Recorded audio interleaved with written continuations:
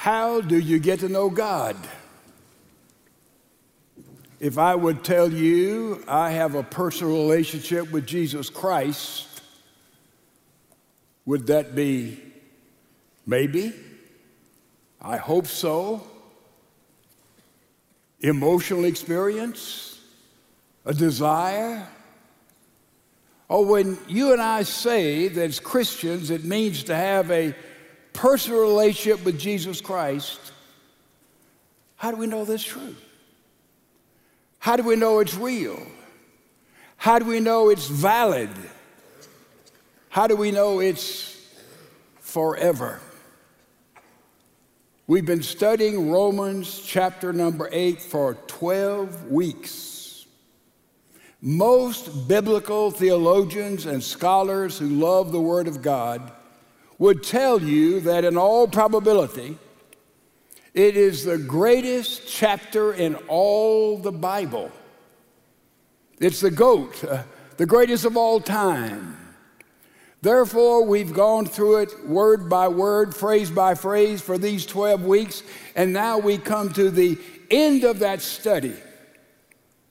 And it's been my prayer, and I hope the prayers of many, that as we have walked through that word, it has caught fire in your life and in my life, and therefore now we have built in us a reservoir of truth that will take us all the way through life so we can know, as Paul has taught us, that you and I are in the family of God. No matter what, no matter how, we know that we are in God's family. We are His children. Romans chapter 7, Paul ends up in a bad place. He says, I feel like my body is dead. I'm lifeless. I have no purpose. I'm bored. I'm cold. And he said the reason is that I've got things upside down. My priorities are wrong. That's the end of Romans 7. But then Paul says, who in the world will deliver me from this depression, from this emptiness, from this despair, from this frustration? And he just almost shouts out in the scripture, thanks be to God through Jesus Christ, my Lord. And then he writes Romans chapter 8. And he says, there is no condemnation, no judgment for those who are in Christ. And as you read the epistles of Paul, that's the theme of every one of them. A man, a woman, a teenager, a boy, a girl, in Christ, in Christ, in Christ. And he talks about what it means to be in Christ. And in this Romans chapter 8, it is the message of the Bible that tells us that we are secure, we are safe throughout eternity in our relationship with God. It is A-OK all the way through life and all the way through eternity. To do this, he mentions the Holy Spirit 17 times. 17 times. And he explains rather clearly that when you and I enter that relationship with Christ, the Trinity is involved. God the Father, God the Son, God the Holy Spirit. God the Father is God without skin. God the Son is God with skin. God the Holy Spirit is God inside of skin. Therefore, when we are convicted of sin, repent of sin, receive Jesus Christ, it is the Holy Spirit in us that is Christ in us. So it's a clear teaching of the work of the Holy Spirit. The third person of the Trinity is just all the way through this 8th chapter. Then he comes to that climactic moment that we dealt with recently. And that is Romans chapter 8, verse number 14. By the way, I hope you have your Bibles with you. Didn't bring them? There's one in the pew disguised as a hymnal. Get that out. Turn to the book of Romans. Men, your wives will help you find it. And go there to the 8th chapter, and you'll see a pivotal verse. Paul has already said when you're in Christ, you have a mind set not on flesh, but a mind set on the Spirit, and it changes everything. Then to that 14th verse, he said, those who are led by the Holy Spirit, by the Spirit of God, are children of God. That is the line in the sand. That is the watershed. If you're on this side, you're led by the Spirit. If you're on the other side, you're not led by the Spirit. And that is the standard, the criteria as to whether or not we have that relationship with Christ. Then he goes on and elaborates what we have as Christians. And I love that 27th verse. It says, when we don't know how to pray, you like that sometimes? I don't know exactly how to pray and what to say and what to do. And it says that the Holy Spirit comes. Remember that long old Greek word, sunani lambano tai. It means the Holy Spirit comes over where you are and comes over where I am and takes hold of you and takes hold of me. And when we pray, though we don't know exactly how to pray, the Holy Spirit takes that prayer, interprets it, and it goes to Jesus, who's at the right hand of God making intercession for us, and he interprets our mumbling kind of prayer to our Heavenly Father. And remember a basic principle there. The Holy Spirit, when we pray through Jesus Christ, the Holy Spirit prays a prayer for you and for me if we knew what God knows. See, that's his will. If we knew that, what God knows, we would know how to pray. Verse 26, verse 27. Then that great 28th verse, we just sat down on it for a long time. We know that all things work together for good to those who love the Lord and those who are the called according to his purpose. And that comforts up no end, doesn't it? Whatever's going on, good, bad, ugly, indifferent, we know that somehow God in his divine economy through the Holy Spirit is working everything out for our good as far as God sees our good, and God knows your good and my good more than we know it, right? We got that. And we're seeking for his purpose, for his unique will for your life and for my life. God wants to get a message through everybody here, every single one of us. And the message he would get through your life is different from the message in my life or anybody else's life. And if he does not get that message through your life, there will be a hole in creation. All things work together for good to those who love the Lord and those who are the called. We answered his call, according to his purpose. And then we move on to the 31st verse of Romans 8. Now, it's very interesting to me that Romans 8, verse 1, all the way through verse 30, the Holy Spirit is mentioned all the time. Holy Spirit, the work, the function, the priority, the leadership, the blessings.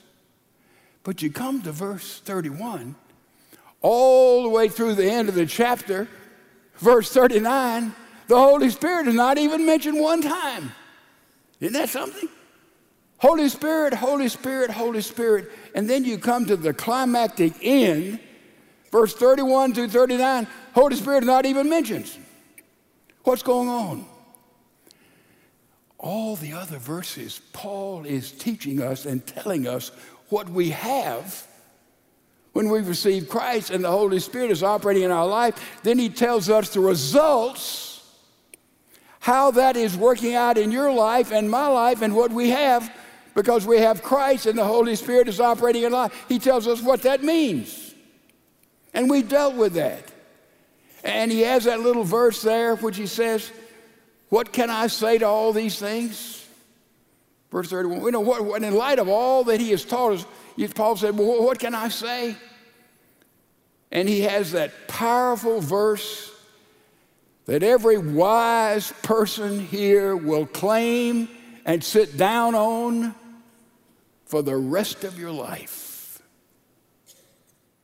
Since God is for us. Is that terrific? We're on God's team. We're in God's family. God is for everybody here.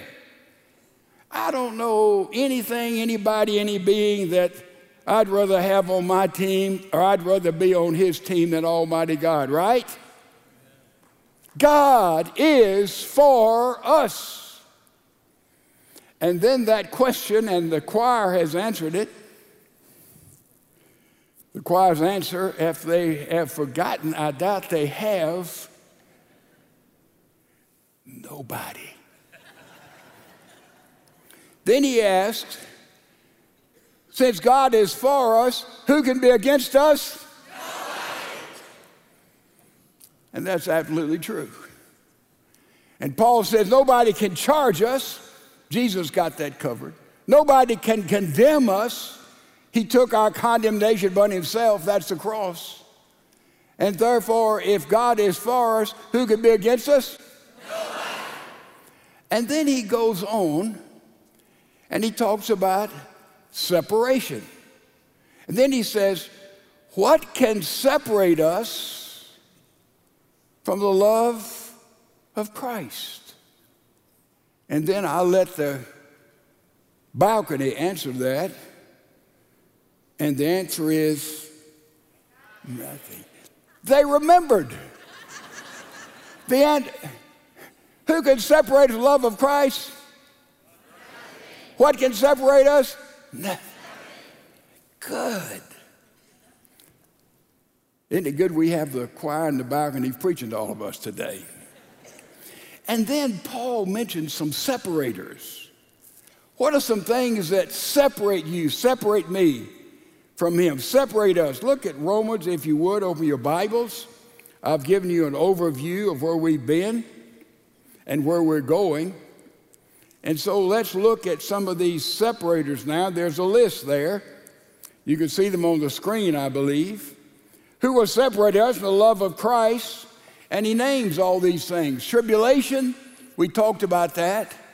That's pressure. Distress, that's when we're in a narrow place. Persecution, it costs us something to stand for Christ. Famine may not just be hunger, but we're missing something in life. Nakedness, we're totally exposed and vulnerable.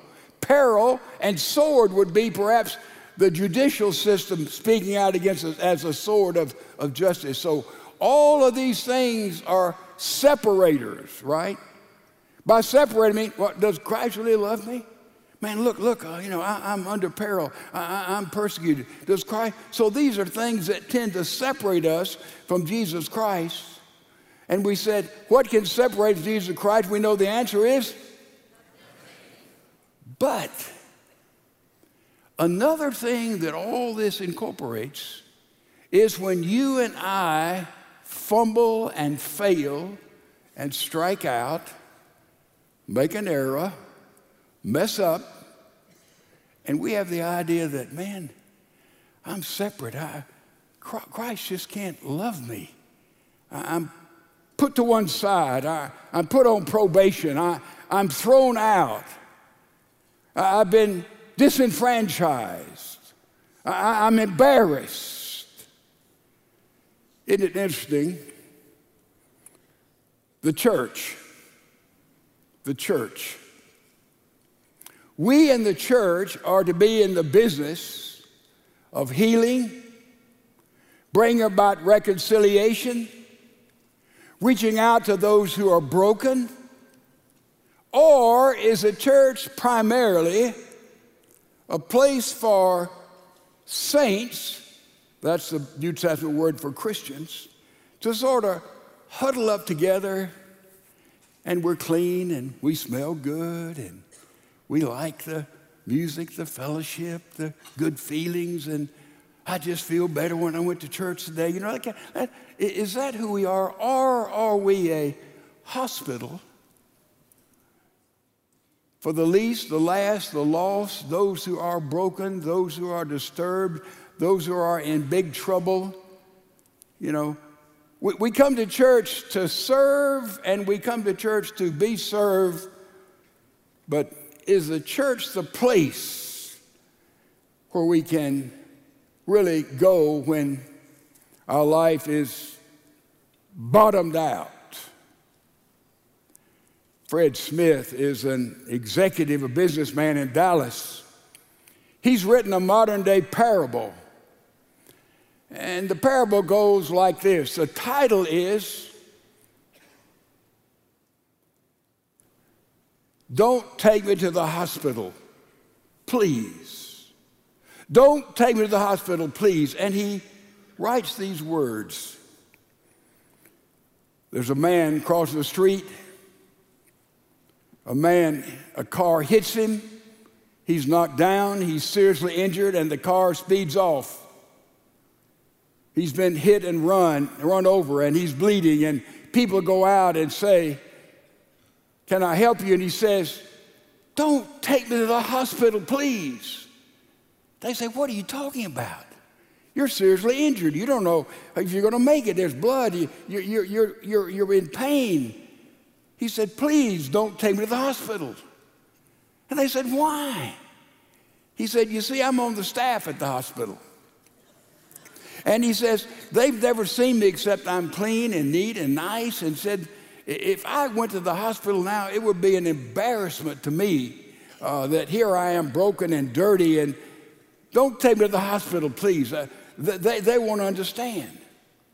And they said, "Look, we're going to call an ambulance." No, please don't call an ambulance. Don't take me to the hospital, please, because there's another factor here. He said, on the staff of the hospital, I have lectured all the team there many, many times. I have lectured them, and I have told them over and over again how to be a responsible pedestrian. He said, I've reminded them you never jaywalk. He said, that's what I did when I was hit by that car that ran off. He said, I reminded them that always in an accident, you got to see what the car was, and you got to get license number. He said, I don't know what kind of car hit me, and I certainly didn't see the license number. He said, I'm embarrassed. I have taught all the staff not to do what I just did, and I was run over by a car. He said, boy, don't take me to the hospital, please. And they said, well, we'll call an ambulance. He said, no, it's worse than that. He said, you see, I'm a part of that hospital, and I know those who admit people in the hospital. And if I go up there to be admitted, and they won't recognize me in this mess. And he said, I don't have my medical insurance card with me. He said, they won't take me in because they realize the liability, and the hospital is responsible if they take anybody in. He said, please don't take me to the hospital. So he just crawled out of the road and went over in the gutter, bleeding. Now, in the parable, we don't know whether he bled to death or he somehow got the bleeding stopped. That's the end of the story. See, that's a strange story. No, it can happen in the church right now. This week, I asked different people, if you were caught and hit and run over by a very shameful sin that people knew about, would you go to the church in the morning on Sunday? These are Christian people. Every one of them said, oh no, I wouldn't go to church, man. If everybody knew and I did some despicable, heinous, shameful, he said, I wouldn't go to church. I'd be ashamed to go to church. But the same person who went through a shameful sin, they go to pool hall and people understand that, wouldn't they? Go to a bar, well, there'd be people that understand. Go to some who are living under a bridge, yeah, they'd understand somebody been hit and run over by a shameful sin or addiction or a problem. They'd understand that. But to go to church, where all those beautiful people are, clean, well-dressed. Ladies and gentlemen, my brothers and our sister, We have to realize that the body of Christ needs to be a place where we take those who are hit and run over by life or by sin, and we welcome them. We do not condemn them. We love them. We may not condone what they have done, but this needs a place for healing. That is the body of Christ. But sometimes we get broken. We get run over by sin, hit and run. The church is the last place we need to go. If that happened to you and me, I hope we'd say, take me to the church, please. Take me to the church, please. There are folks up there who will love me and accept me and pray for me and put their arms around me no matter what. Take me to the church. In the early church, they looked at those Christians and they said one thing: look how they love one another. That's what we are to become. And don't let, we're up and out empty, down and out empty, up and out sick, confused, down and out sick and confused. It doesn't make any difference to God in Christ. The church is to be the place where there is healing and there's love, there's anointing, and there's new life in Jesus Christ.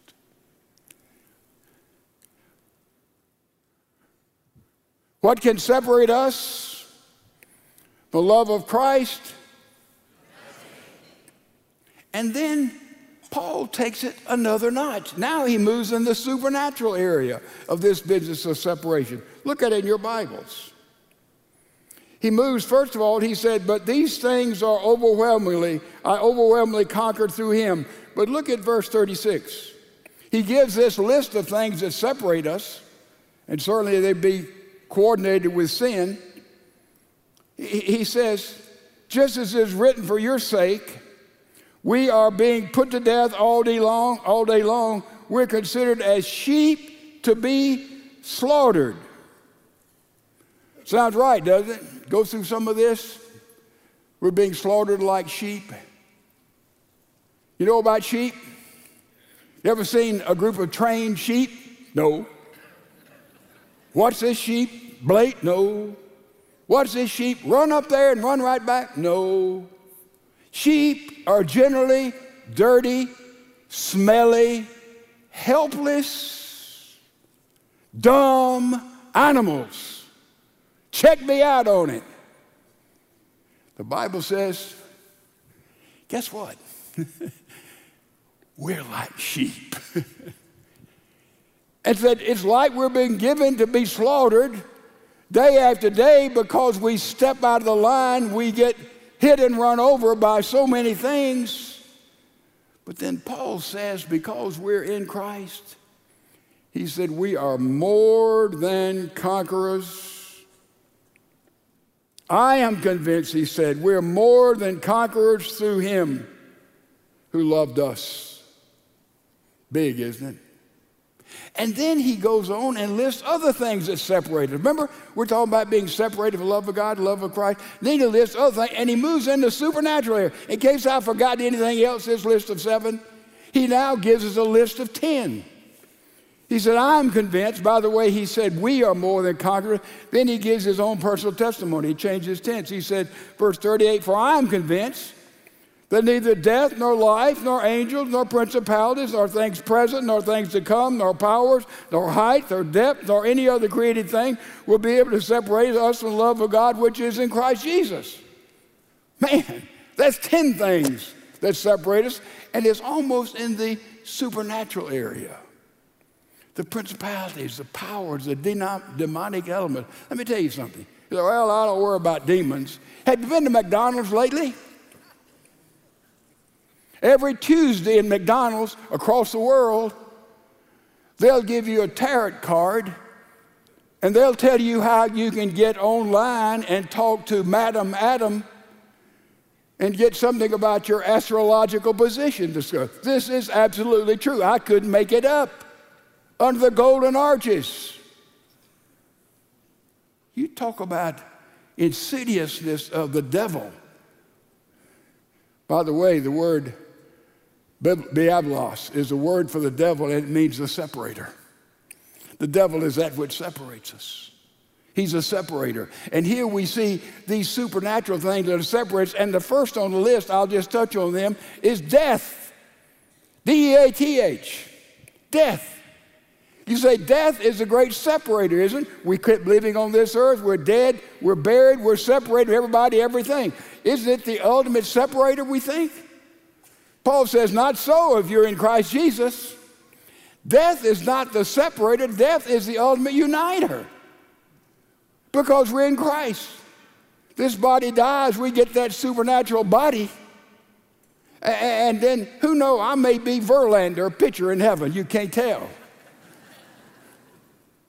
So my point is, death is not a separator, it's a uniter, because we'll be all united in Him, Christ, in heaven forever and forever. And this little 70 or 10 or whatever we live, it is not anything compared to eternity. So death is not a separator, it's a uniter, because we're in Christ. Life can't separate us. He lists all these things that separate us. And the bottom line is, because we're in God's family, that God is for us, who can be against us? Nobody. What can separate us? Nothing. And all these separators, all these bodies that would separate us, they are non-functional because we are in Christ Jesus our Lord. This is what Paul is telling us in this fabulous 8th chapter. Fabulous 8th chapter. No separation from the love of Christ. Some years ago, I was shaking hands at the door of a church. A young woman came out. She said, "Could I speak with you for a minute?" And I said, "Sure, sit down over here, and when I get through shaking hands, I'll visit." So she did, and I shook the hands, talked to people. Everybody was clearing out, and I sat down there across from her. I said, "How may I help you?" And she told me her name.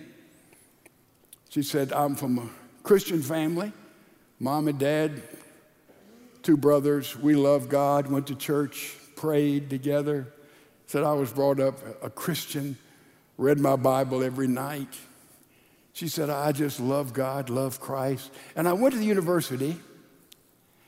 And she said, at the university, I met, when I was a freshman, this young man. Man, this fellow student said he was just everything I was looking for. We just hit it off beautifully, and said the chemistry was strong, and it got stronger and stronger until finally we decided that, one afternoon, we got out of class, we'd meet in a motel, and said we did. Went to bed together. She said about a month later, I was pregnant. Nobody knew it. I went and had an abortion, Planned Parenthood.